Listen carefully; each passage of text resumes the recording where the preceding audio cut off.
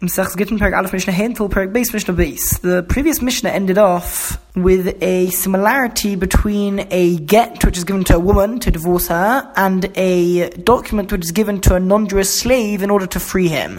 And that is that when a messenger comes either from outside of Eretz Yisrael into Eretz Yisrael, or vice versa, from Eretz Yisrael to outside of Eretz Yisrael, and he presents the get or the document of freedom known as a shtar shicharur, when he presents that to Beis Din, he needs to testify that it was written and signed in front of him. And the Gemara gives two reasons for this, either because outside of Eretz Yisrael they weren't experts in the halacha of writing the get lishma for the particular woman who was being divorced or slave. Alternatively, it was if the husband or the owner of the slave later on claims that the document was forged, it would be hard to find witnesses in order to do kiyum shtaros. Kiyum shtaros is when people testify that the signatures written in a document are genuine and they recognize them. So since the get was delivered from a faraway place, it will be difficult to do kiyum shtaros later on. And therefore the kiyum shtaros needs to be done already from the beginning now, when the messenger comes with that document. The next two Mishnayos continue to compare a get with a shtar shicharur. And before we see the following similarity between them, we need to introduce with a different similarity, which is the reason for the following similarity. One of the laws which only applies to a get and a shtar shicharur is that the witnesses who sign on it need to sign on it in front of each other. They both have to be present when each one is signing on the document. And because of that, says the Mishnah, kol get shesh olav eid kusi posel, any other document which contains a witness who is a kusi is invalid. A kusi, or the kusim, were a group of people, an entire nation, who converted en masse to become Jewish. They did it out of fear. There were certain dangers which caused them to convert. And for a long time it was a doubt and a debate amongst different Tanoim as to whether they were considered to be fully Jewish, whether their conversion was valid or not. Ultimately, it was found that they still worshipped idolatry, and so they were pronounced to be non-Jewish. But for a long time, it was a doubt, and throughout Shas Mishnayos, there's a very big difference of opinion as to whether they were considered to be Jewish or not. Now, if a kusi is one of the witnesses who signed on a document, so he's not considered to be a valid witness. Since the kusim didn't accept upon themselves all aspects of Torah, especially those things which are midrabanan, so they're not considered to be a valid witness, and therefore a document which has two witnesses, which is necessary. So if one of the two is a kusi, then it only really has one valid witness, and therefore the document will be invalid. Says the Mishnah, except for a get which is given to a woman to divorce her, and a shtar shicharur given to a slave in order to free him.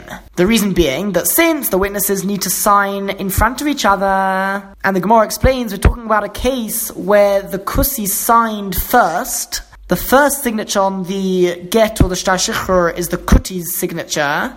So since a regular valid witness signed after that, so it's as if that second witness is testifying about the first witness, that he can be trusted. Since they did it in front of each other, so he knows exactly who it is. And the fact that he's willing to sign after him shows that he knows that that kusi can be relied upon. It's not that every kusi couldn't be relied upon, we just didn't know. So as soon as we have this indication that that kusi is a valid witness, the signatures would be valid and the document would be valid as well.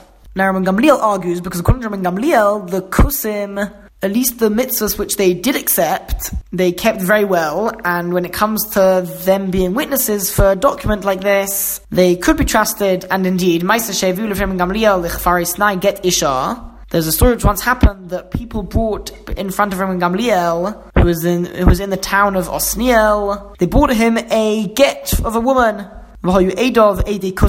and its witnesses who had signed on the get were kusim. The Hichsher Rabban Gamliel said that it was valid because according to Rabban Gamliel, the kusim can be valid witnesses, at least concerning these documents, a get and a shtar shicharur, and therefore even if both of the witnesses were kusim, the documents would be valid. Now we mentioned in the introduction to the Masechta that there are two types of documents. Certain documents are just there as a proof that something took place, whereas other documents, such as a get, such as a shtar shicharur, the document itself is what makes the thing happen. By giving over that document to the woman, that's what affects the divorce. So the Mishnah says, all documents which come up and appear in non-Jewish courts. For example, documents about money transactions, that so-and-so sold something to so-and-so. Even if their signatures are those of non-Jews, kasherim, they are valid and they can be relied upon. Since at the end of the day it's just a proof that something happened, this is also considered to be a good proof.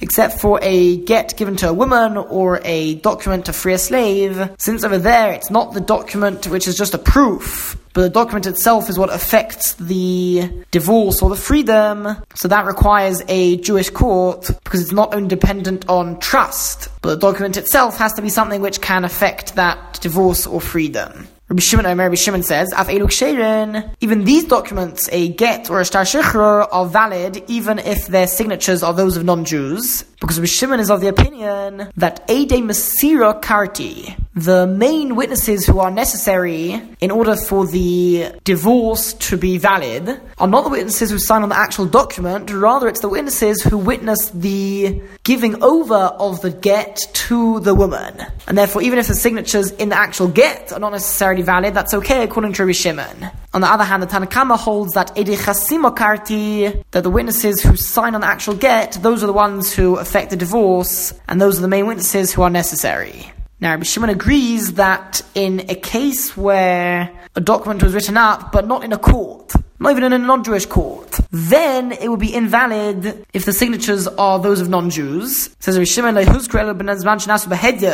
only mentioned the halacha that if the signatures are those of non-Jews, it's invalid in a case where it's done by regular people in a private manner and not in court. Because then there is a concern that people will see that the people who signed on the documents were non-Jewish, and they might make the mistake of thinking that the fact that we accepted their testimony means that they are Jewish, and they might come to rely on the document itself as proof for the divorce or for the freedom of the slave. The point is, they might make the mistake of thinking that those who signed on the get are Jewish because we accepted them as witnesses, even though the real reason why we accepted them is because they're not actually so necessary, because the main witnesses who are necessary are those who witnessed the giving over of the get. But people might make a mistake. Now, if it's done in court, so then things are publicized, people find out about the witnesses, and they'll realize that they are non-Jewish. But if it's done privately, then this concern exists, and therefore, even according to Rabbi Shimon, a get or shtar shichrur, which is processed privately, not in a court, would be invalid if the witnesses are not Jewish. As we have seen, a man can appoint a messenger in order to deliver the get to his wife. Even though the Torah says that he needs to give it to his wife, he can appoint a messenger, and because of the rule that shaluchai shel adam k'moisai, somebody's messenger is considered to be like him. So if his messenger gives the get to his wife, it's considered to be as if he gave the get to his wife. As well as that, the woman is able to appoint a messenger in order to receive the get from her husband. And then she'll be considered to be divorced as soon as her messenger receives the get. The question is, can the husband say to somebody else, I want you to accept the get on behalf of my wife, such that she be considered divorced as soon as I'm giving it to you? It's as if he's appointing her messenger. Does that work? So says the Mishnah, one who says to somebody, give this get to my wife, or give this document of freedom to my slave. And as we explained, we're talking about a case where he wants the messenger himself to accept it as the messenger of his wife or slave. Says the Mishnah, if he wants to retract in either of the two cases, he's able to do so. The Rabbi Meir, that is the opinion of Rabbi Meir. According to Rabbi Meir, one is not able to appoint them as a messenger of his wife. So only once it actually reaches the wife would she be considered divorced. And the same goes for the slave. And therefore, before it does reach his wife or slave, he can retract, and he can tell his messenger not to give it to them, and she would not be considered divorced, and he would not be considered freed. But the Chachomim say, the Gittin, when it comes to a divorce of a wife, that does work. But not when it comes to the shtar shichrur. When it comes to freeing a slave, one is able to appoint a messenger to receive it on behalf of the slave, such that the slave will be considered freed as soon as this messenger receives it. Lefi, because of a very important rule, one is able to do something which is beneficial for somebody else, even if it's not in front of him and he doesn't know about it. But something which is potentially detrimental, something with possibly negative effects, that can only be done in front of the person who it is affecting. And the Mishnah explains, if the owner of a slave decides that he doesn't want to feed his slave, and he tells his slave, you go begging for food, ask other people for food, according to the strict letter of the law, Rasha, he is able to do so. On the other hand, if somebody decides he doesn't want to support his wife, he does not have permission to do so. And because of that, to be married is considered to be an advantage for the woman, which means that divorcing her is considered to be a disadvantage. She's now losing that support which she's getting from her husband. So therefore it's considered to be chovin, it's considered to be something which is negative towards her. So she can only be divorced with her knowledge and intent if she receives the get. On the other hand, a slave, it's not considered to be an advantage to be a slave. The slave would prefer to be free.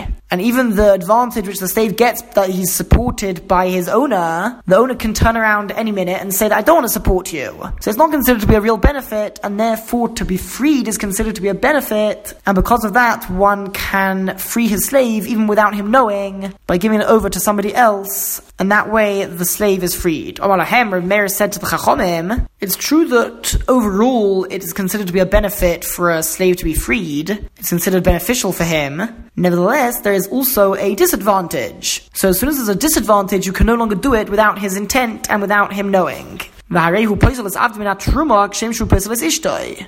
by freeing his slave, he invalidates his slave from eating truma, just like when one divorces his wife, he invalidates his wife from eating truma. So we're talking specifically about a case where it's a slave of a kohen, and truma is the gift which a kohen receives from the farmers, and only a kohen is allowed to eat it. Anybody who's not a kohen is forbidden to eat it. However, a kohen's wife and a kohen's slaves are also allowed to eat it, just like the kohen himself. Which means that by freeing the slave, you're now denying him the ability to eat truma. And because of that, there is also a disadvantage in freeing him. And that's why Meir holds that even regarding a slave, one can only free him if he gives the document to the slave himself, or if the slave himself appoints a messenger in order to receive the document of freedom. The only reason why the kohen's slave can eat truma is because he is owned by the kohen. But that also means that the kohen can turn around any minute now and just sell the slave to a non-kohen. So again, this entire benefit is considered insignificant because the owner has the power to get rid of it any minute that he wants. Now, ends of the parak, one who tells somebody, appoints somebody, and he says, give this get to my wife, or give this shtar shichro to my slave. But before that person manages to do so, the owner or the husband dies. That person should not give these documents to the wife or slave after that person has died, because once he's died, he's not able to divorce his wife or to free his slave. And the divorce and freedom only occurs once it reaches the slave. We're talking about a simple case where he appointed the messenger just to deliver it, not to accept it on their behalf. On the other hand, says the Mishnah, Tnu monelish ploini, if somebody says, give 100 zuz to so-and-so. And the Gemara explains, we're talking about a specific scenario of a shechiv mara. A shechiv mara is somebody who is lying on their deathbed, and midrabanan, even though in general, in order to transfer the ownership of something, one needs to do a particular action to acquire that item, a shechiv mara, just by saying that this should go to somebody else, that in itself is enough to transfer the ownership to that other person in the event that the shechiv mara dies. Reason being that the Rabbanon said that if we don't say this is the case, then the shechiv mara might get very stressed that he wants to give something to somebody else, but he hasn't got time or he's not able to do an action, and that might cause him to die earlier. And therefore the Rabbanon said that just by him saying that he wants a certain amount of his money to go to somebody else, that is enough, and therefore v'meis, even if he then dies, yitnu lachar misa, they should give that item to the other person after he dies, since his mere speech and instruction to give that item to the other person was enough to transfer the ownership to him. The Mishnah goes back to discuss the kiyum shtaros, which the person who brings the get does. Kiyum shtaros is when one testifies about the signatures written in the get, that he recognizes the handwriting, that it was valid witnesses, And as we learned, somebody who brings a get from outside of Eretz Yisrael into Eretz Yisrael, and according to some, even if he does the opposite, he brings it from Eretz Yisrael to outside of Eretz Yisrael, he needs to testify that the get was written and signed in front of him. And then later on, if the husband comes and claims that the get was forged, they won't need to do Kiyum Shtaris again, since the messenger did it already now. Now, it should be noted that in general, when Kiyum Shtaris is done, 2 witnesses are required, just like with everything, 2 witnesses are required to testify about the signatures written in the get. So it is really actually a leniency in this case for the messenger himself alone to be believed about the signatures that it was written in front of him. But since he's the one bringing the get in the first place, so it's sufficient that he alone be the one to do Kiyum Shtaris. Says the Mishnah, maybe get in Dinas Hayom, one who brings a get from abroad, v'omar, and he says, the get was written in front of me, but it wasn't signed in front of me. Or, it was signed in front of me, but it wasn't written in front of me. Or in front of me the entire get was written, but only half of it was signed in front of me. Meaning only one out of the 2 witnesses signed it in front of me. Or if he says, only half of it was written in front of me, whereas all of it was signed in front of me. In all of these cases, possible, it's invalid. Now the truth is, it's important to know that there are 2 halves of the get. The first half is known as the Toiref, and the Torah contains the specific details which are relevant to this particular get.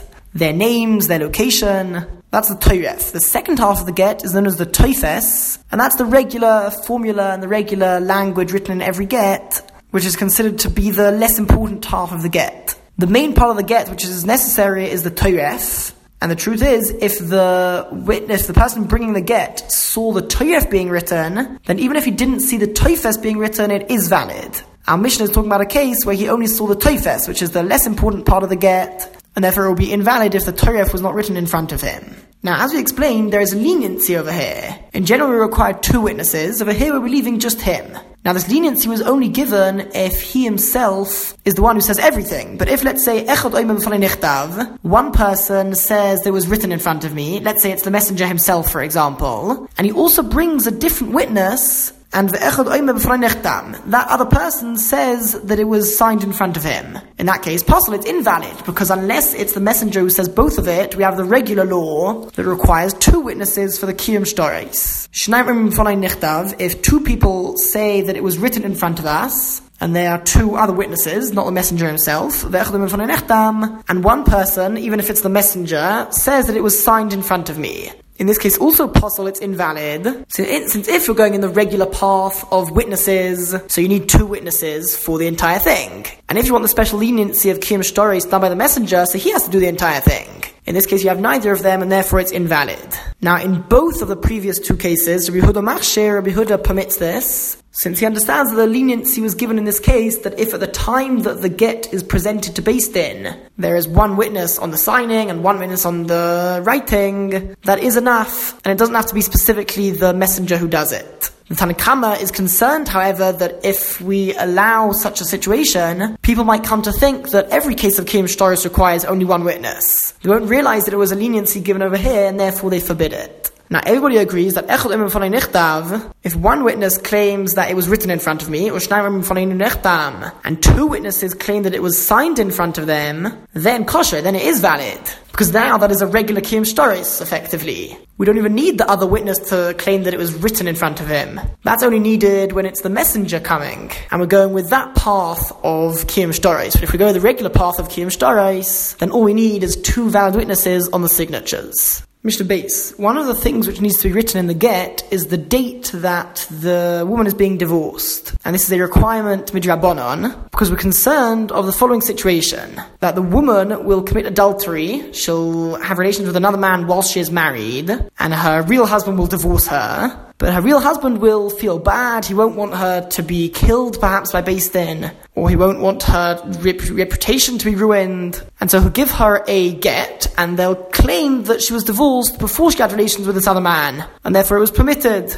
And so in order to avoid such a pretense, so the date needs to be written in the get. So the Mishnah says, Nichtav bayoim v'nechtam bayoim. If the get was written and signed on the same day, or balayla, it was written at night, v'nechtam balayla, and signed on that same night. or balayla v'nechtam bayom, if it was written at night and written the next day, in halacha, the day is considered to be starting from the night. So kosher, it's valid. However, bayom, if it's written during the daytime, v'nechtam balayla, and it's signed that night, that's already considered to be the next day, and therefore possible, it's invalid. The Rishon Machsher, Rishon permits the get, he validates the get, because according to Rishimon, the reason why the date needs to be written in the get is not because of the reason which we just described. According to Rishimon, the reason is something else, that when a man is married to a woman, and she has property, so her husband has the right to the produce of her property, of her fields, let's say. So if the date is not written in the get, then he might continue taking produce even after they're divorced, and he'll claim that he did it before they were divorced. Now, Rabbi Shimon also holds that as soon as a person says that he's going to divorce his wife, and as soon as it's even written, even before they're actually divorced, he already loses the rights to the produce. And therefore it doesn't matter if the date on the get is written earlier than the actual divorce took place, because all the more so, the husband would not be able to claim more produce than he deserves, than he is entitled to.